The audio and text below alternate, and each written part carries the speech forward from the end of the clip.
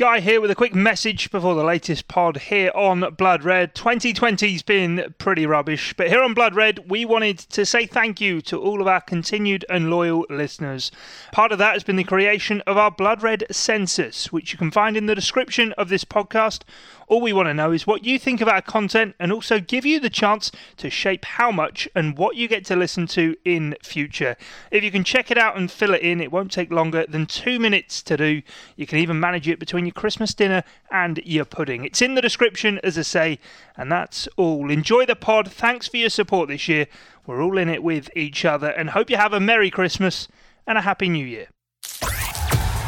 This is the Behind Enemy Lines podcast on the Blood Red channel, bringing you the inside track on Liverpool FC's next opponents.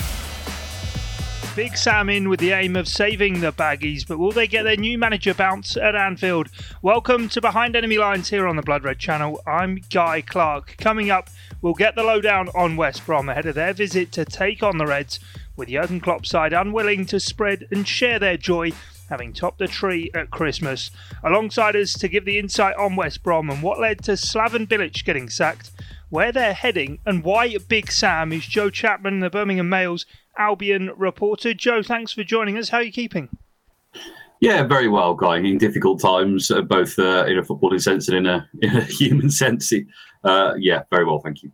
Yeah, no, it has been a rough year, and I suppose actually really the calendar year has probably been quite rough for Albion to all intents and purposes, flying high sort of at the top of the Championship when 2020 came in, stumbled over the line to promotion, and now in the relegation zone and chopping managers, obviously with Big Sam coming in.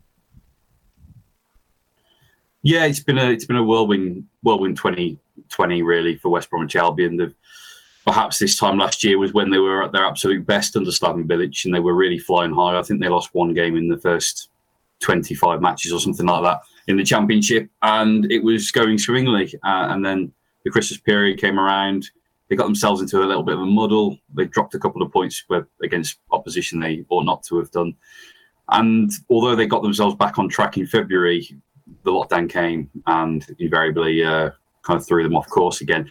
So when the Project Restart took place in the summer, they just weren't the same team, and they got themselves over the line. They did enough, but they didn't do it flourishingly the way Leeds did, and of course always had Brentford on their tail as well. So that meant that they didn't really have any kind of carryover from the Championship as regards to promotion and any kind of bounce, I suppose, from a side like you've seen with Sheffield United and Leeds themselves to a degree this season have had, and it left them where they were. They've not got a huge investor who owns the club. They haven't got somebody that can throw £100 million at the recruitment side of things. So really, they were working with what they had. And when you take away what the club had lost in revenue from coronavirus, what they were dishing out to bonuses to players that were already at the club, and of course, you got the flexi payments involving promotion and relegation, all those things taken into account, they were left with a kind of a pot of £20-25 million to spend, which is not a lot at all. Barely gets you a player, really, a top-level player these days. So they were on the back foot, really, before a ball was kicked. And everything that I've seen this season, it has suggested that. And it's not wholly a surprise to me, because I knew that before a ball was kicked that they were going to do very, very well to stay in this league. And very sadly, it's cost Bilic's job. What's the feeling been regarding that with Slaven Bilic and losing his job? Because obviously he was only there for one full season in the Championship. I heard a few people sort of saying he's got the job done sort of a year ahead of schedule. He was given 2 years to get West Brom out of the Championship. He got them out after only 1 year, and now he's lasted, 13, 14 games? Yeah, I think you've got to go back to the summer of 2019 when he was appointed and the club had just lost to Aston Villa in the playoffs. It was a club that really needed a sense of direction, a sense of guidance at that level of the club. They lost the goals of Dwight Gale and Jay Rodriguez, and of course they had Harvey Barnes in that season as well. So they lost a lot of goals, and Craig Dawson left as well. So they lost just a little bit of experience at the back. So it was a big job that he took on. It wasn't a job that West Brom, if they're not a Premier League team, then they're going to be fighting. You'd think normally for promotion in the Championship. Certainly that's been the case for the last 15, 20 years. But that was a really, really big job. And financially, again, the money, they had to be, as a club, not just Bilic, but they had to be very, very prudent in what they did when it came to recruitment. So they were very, very clever. They signed players like Darnell Furlong, Shemi Ajayi, who's taken to the Premier League pretty well. They had youngsters, Dar O'Shea, Nathan Ferguson, before he left for Crystal Palace. They had youngsters that he promoted and made better footballers. So he had a big, big impact last season. And of course, they didn't get over the line the way that I've liked in style, but they did do the job pretty much a year in advance of where they were going to be. So it's a shame. Bilic only signed a 2-year contract when he arrived at the club. And so there was no sign of that being extended, that stay being extended. So really, truthfully speaking, it was only kind of 5-6 months before you'd have left anyway. What's the feeling been amongst the fan base? Not to necessarily Sam Allardyce, we'll get onto him shortly, but with Bilic, what was the rapport like with the supporters with him? And I suppose, are they sad to have seen him go, or understanding that maybe he'd sort of reached the end of the line of what he could offer? I think a lot of fans that I've spoken to, certainly in person and via social media, the kind of consensus you can gather on there, which is probably a dangerous thing to do at times, is an overwhelming sense of disappointment that Bilic has gone, and not so much that Allardyce has even been appointed, but more just the loss of Bilic really as a football club. He was a coup when he came in, I thought, last summer for the club. He's a big, big character, as you can quite imagine. Who's really, really a pleasure to speak to every week from this side of the fence. But supporters, he had a lot of goodwill and a lot of credit in the bank. So when they did inevitably hit this bumpy road, point in the road, he did have a lot of support still. And of course, there are certain fans that would say, well, look at the form. You look at the performances in some respects, I think, would be a little bit of a concern. And so you can see exactly why they've done what they've done. It doesn't make it a lot easier to digest, really, because he is, as I say, above all things, he was just a really, really decent bloke and a good football manager, because he's got the best out of his players. The one thing you could never really say about the Albion squad this season is that they have a really down tools. They've been beaten a couple of times pretty heavily when they've had 10 men, and defensively they've capitulated. But they might just not be good enough players, but they've never, ever stopped really trying for them. You can see that, which is what made Sunday night's game and Sam Allardyce's first game in charge quite alarming, really, because there was just it was probably their worst performance of the season. Yeah, we'll get on to that just shortly, but just one last thing sort of on where West Brom do find themselves right now. And I think for sort of football fans, certainly in the last 10 years or so, as you said before, you do think of West Brom as a Premier League club since Roy Hodgson was there, and obviously the managers that came and went after, the likes of Steve Clarke, of course, Tony Pulis was there, Alan Pardew as well, when things were beginning to go wrong. How important is it for West Brom to be a Premier League club, I suppose, for the future and the viability of the football club? You said before the ownership model, it changed in 2016. It's slightly different to what it has been in the past, but it does feel as though this is a decision from the outside looking in, maybe, that's been taken with a bit of haste of doing whatever can be done to ensure that West Brom remain a Premier League team. I think at this point in time, the way that the climate is financially in the footballing world, I think the Premier League, more than ever, is the place you've really got to want to be in if you're a team like West Brom. I think it's a given for certain other teams, but for a team like West Brom, I think certainly neutrals would look at Albion the same way they probably look at a Norwich or a Fulham or a Cardiff or a Swansea and Stoke, and these teams that have kind of jumped up and down in between the divisions in the last 10, 15 years or so, and say, well, okay, they've benefited from the parachute payments. That's one big thing. They've always been, at the forefront of the Championship campaign because they've always, reacted well with the parachute payments they've been given. So they've always been kind of given a bit of a head start on teams that do get stuck down there. So they've always managed to come back. But as I say, I don't think you can ever take those promotion seasons for granted. I think that was Albion's fourth, maybe even fifth promotion season last season in the Premier League era. So it's a good record, but you don't want to rely on that every time you go down. And of course, the most important thing was in getting promoted is they have at least got those parachute payments if the worst is to happen and they drop into the Championship again. So they'll be on a sound footing financially if they do go down. But of course, you you can only really progress as a football club, I think, if you're in the Premier League. And so financially, you want to be in that division and you want to enjoy the cash that comes with that. On the ownership side of things, I think that, again, Premier League, you want to be a Premier League team because it's clear that the owner is considering outside interest and considering offers. And so with that, again, you need to be as an attractive a proposition as you can be. And West Brom need to be a top-flight team, really, to I suppose, attract a bid that the current owner would see as being viable. Yeah, there was little sort of transfer activity done, albeit sort of there may have been a bit of money change hand, but I suppose a lot of that, and especially the 2 years West Brom had in the Championship, they had a number of players in on loans. It was more sort of making those loans permanent, wasn't it, as opposed to going out and bringing in Premier League calibre players. It was. I think I can understand the faith that Bilic and Albion have showed in those players. I think a lot of them really were pretty straightforward ones. I mean, Kravinovic on another season on loan was somebody that Bilic was adamant had to return. Albion couldn't really justify on his. He was a good player for Albion last season, but they couldn't justify via his contribution. An £8-10 million kind of transfer fee that they could fork out on when they had such little resources that they had to spread across the squad. So they managed to get him back on another loan. Pereira was an already agreed one when they signed him on loan. If he made a certain amount of appearances, etc., they would sign him for a total of around 9 million quid.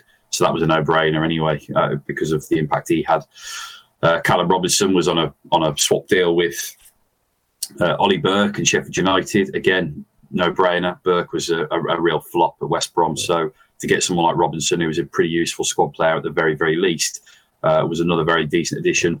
But the one that will cause debate at this moment in time of those four players that did return from their loan spells is Grady Diangana, who was wonderful last season. Truly, he had a couple of injury problems, but either side of those, he was a joy to watch.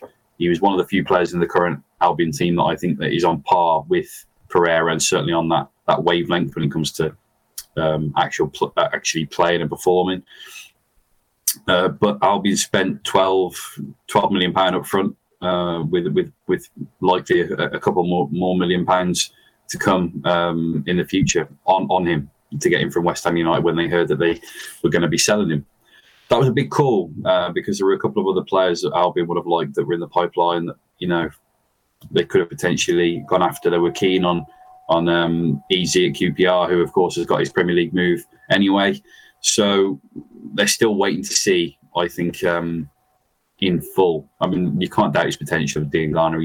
He's in England under-21 international. He's got a big future, I'm sure. But it's been a very, very tough learning curve in the Premier League. And I think, generally speaking, we're still waiting to see. Apart from that little flash that we saw a couple of games in at Goodison Park, I haven't really seen a hell of a lot of him, from him in terms of what I know he can do. I know it's a big step up, but he made a lot of fullbacks in the Championship look very, very silly last season. So we're just kind of waiting for that step up to that progression to arrive in his game. Behind Enemy Lines on the Blood Red Channel. Let's talk then about a man who's got, I suppose, some links you could say to Merseyside and Goodison Park in Sam Allardyce, and talk about how that came about. West Brom, prior to obviously his appointment, had drawn at Manchester City. It seemed to shock a few people that Bilic had gone, but prior to that it hadn't been a great run, and maybe talks going on in the background given how quickly this deal came about for West Brom. Yeah, as I said at the start, I think that a lot of sports were very, very disappointed with Bilic, disappointed that Bilic had gone because there was such goodwill, and they would rather have had him in charge, knowing what he was, seeing what he was getting out of the players that he had at his disposal. And their problem was with more, above Bilic and certainly the ownership, which has been a source of frustration for the fan base for a little while now. But the board have had to act because ultimately they've had to look at the hard, cold numbers, and they've seen that Albion have taken one victory from their first 14 games in the Premier League this season. That's ultimately, that's not going to get you very far. I don't think a team from this current situation has ever stayed up. with the amount of points they've got currently. So that's the size of the task that awaits Sam Allardyce. A lot of people say, well, Allardyce coming in, he's a bit of a firefighter.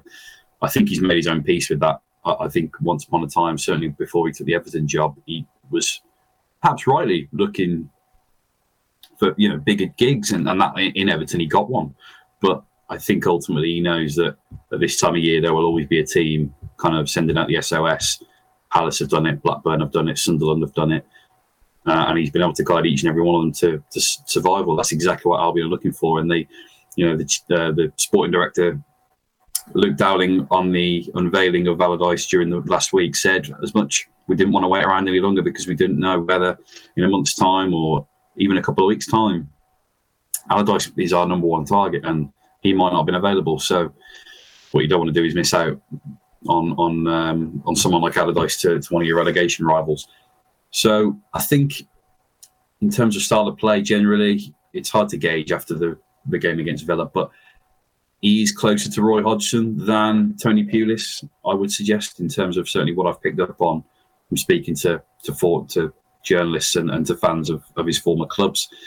So I think that's going to kind of come in time. Not that they've got a lot of time on their hands, but the other things I think that he has to adjust to pretty quickly. He has been out of the game for 2.5 years. So, VAR has been something he's going to have to kind of deal with on the side. A team like West Brom have been pretty outrageously undone by VAR a couple of times this season.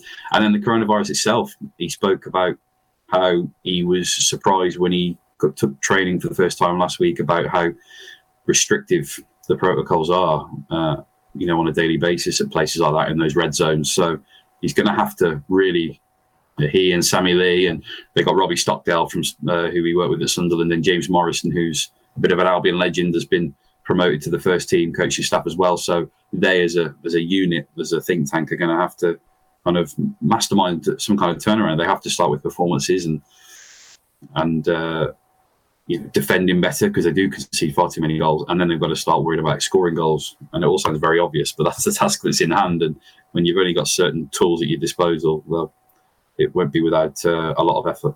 I was going to say, when you sort of began there talking about Allardyce, thinking about it, it is a road that West Brom have been down before. Of course, 2005 pulled off that miraculous final day survival, having been bottom at Christmas, as you say, not accumulated many points at this stage of the season thus far, but have sort of had the likes of Roy Hodgson and Tony Pulis there in the past in the managerial hot seat. How is it sitting with the fans, the appointment of Allardyce?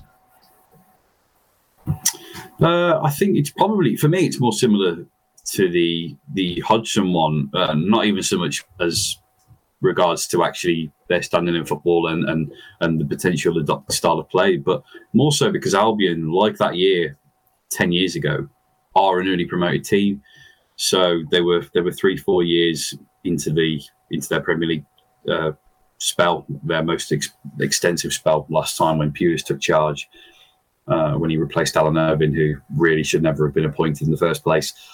And he had an opportunity to, spend a few quid within reason in that first January window when he took over, and he brought in Darren Fletcher, which was a huge success. Somebody that was a leader in the dressing room. He got the captain's armband immediately when he walked through the door, and he really, really helped transform Albion on the pitch with Saido Berahino's goals.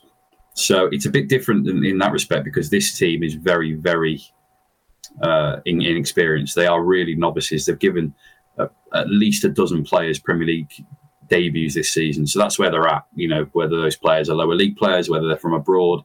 It's totally new experience, so many of them, that that this is where they have to overcome. Whereas last time, for example, Pulis inherited Brunt, Macaulay, Morrison, Dawson, Foster, and then was able to bring Darren Fletcher in. He had a nucleus there already of experience of big characters in the dressing room. So Allardyce is going to have to find that from within. He's certainly obviously going to be with that Jake Livermore for the foreseeable future, and he was one of the very, very few that does have Premier League experience. Yeah, of course, he got sent off in the 3-0 defeat against Aston Villa at home. I suppose that is the only thing that you and West Brom fans have to go off with Sam Allardyce thus far. But, of course, the trip to Anfield, and then after that, the likes of Leeds, Arsenal, and then Wolves coming up in the Premier League after an FA Cup tie with Blackpool. But it doesn't, when you look at the fixture list, it isn't going to get any easier, certainly with a trip to Anfield in the offing. No, it doesn't. I mean, it scarcely gets harder, really. The one thing I would say is, which has actually probably been a source of frustration for Albion fans, is that they've played well. They've played better against the better sides this season. I only have to go back a couple of weeks, or even a week ago, to the game at the Etihad, where, for all the world, when we turned up at the stadium, and you see the team sheets before the game, and you do start wondering how many City are going to score tonight. And they got that first goal, and to be fair to Albion, they didn't down tools. They didn't their heads didn't drop. And as I said earlier, they kept playing for Bilic all the way through, right to the end, and they just kept digging in. They got a goal with a little bit of fortune, but they relied on their defenders. They relied on Sam Johnston, who was magnificent. But you need a bit of luck when you go to this place anyway, and they'll certainly need a bit of luck at Anfield to get any kind of result. The bigger picture, of course, as you say, is that this is a horrible fixture schedule, this festive period for West Brom. We kind of picked it out before the season when the fixtures were released, and you thought, oh God, December looks horrible. I mean, they're going to have to really, they're going to have to be in touch at that stage of the season to kind of, battle their way through that if that goes particularly wrong. So it's a big challenge, of course it is. But the one thing for West Brom, if they treat it like they have done against Chelsea, against Tottenham, against Man United, against Man City, it's just a bit of a free hit. The regret will be that they didn't go and perform in such a way against Fulham when they were atrocious, and they went to Craven Cottage and were beaten, and they didn't see Burnley off at the Hawthorns. So those games, are more frustrating and they're made more frustrating by the fact that Albion do turn up, or seemingly have turned up, against the better sides in the Premier League this season. Yeah, certainly. Good point you make there. Just before we go, just wondered if the sort of couple of players that should sort of keep an eye out for the danger men, as it were, within the West Brom side. Well, Pereira's been a joy to watch, really, throughout. He's somebody that was a shining light in the Championship last season, not just at the Hawthorns, but generally speaking. He was somebody that was really, really a wonderful player to watch. And crucially, he underlined that with the substance as well. It wasn't just, pretty passes and kind of flair and tricks. It was goals and assists. I think he got something like 16 assists last season, which is a phenomenal effort. And like every other player in the West Brom team currently, he is still finding his feet a little bit. I think, he scored that amazing free kick at Goodison Park, and he set up one or two assists in games since then. Played really, really well against Chelsea and against Sheffield United in their only win.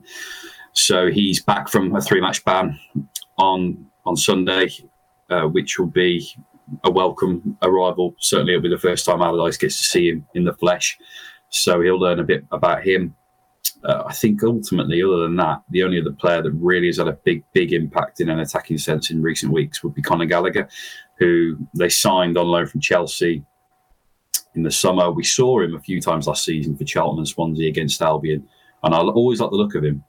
And obviously Bilic did as well, because he picked the phone up and called Frank Lampard, his old mate, and said, can we borrow him this season? We'll give him a Premier League, a loan spell. We'll get 30, 35 games into him.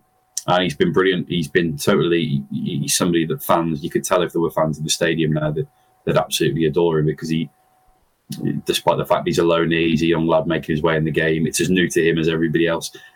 He's so committed and he's absolutely relentless with his energy levels. On top of that as well, he's added a couple of goals to his game, which has been really, really handy in recent weeks as well. So, he's certainly one to watch. He can kind of break from deep. He's a very, very box-to-box player. I do think he's got a future at Chelsea as well, because, you look at the players they've got in their midfield, the young lads like Mason Mount, and they've got Billy Gilmore there as well. I do see Conor Gallagher kind of following in their footsteps in terms of having a part to play in the first team picture at Chelsea. Yeah, it'd be interesting to see how he goes. Well, that wraps us up for this edition of Behind Enemy Lines. Joe, I won't ask you for a prediction. No one ever wins with those, but thanks for joining us. Thank you, guys. Cheers, brilliant stuff. Joe Chapman there from the Birmingham Mail, here with us on Behind Enemy Lines. Don't forget to join us after the game for the post-game podcast, as well as the debrief live over on the Blood Red YouTube channel. But from myself, Guy Clark, and Joe Chapman, thanks for joining us here on the Blood Red channel. It's bye for now.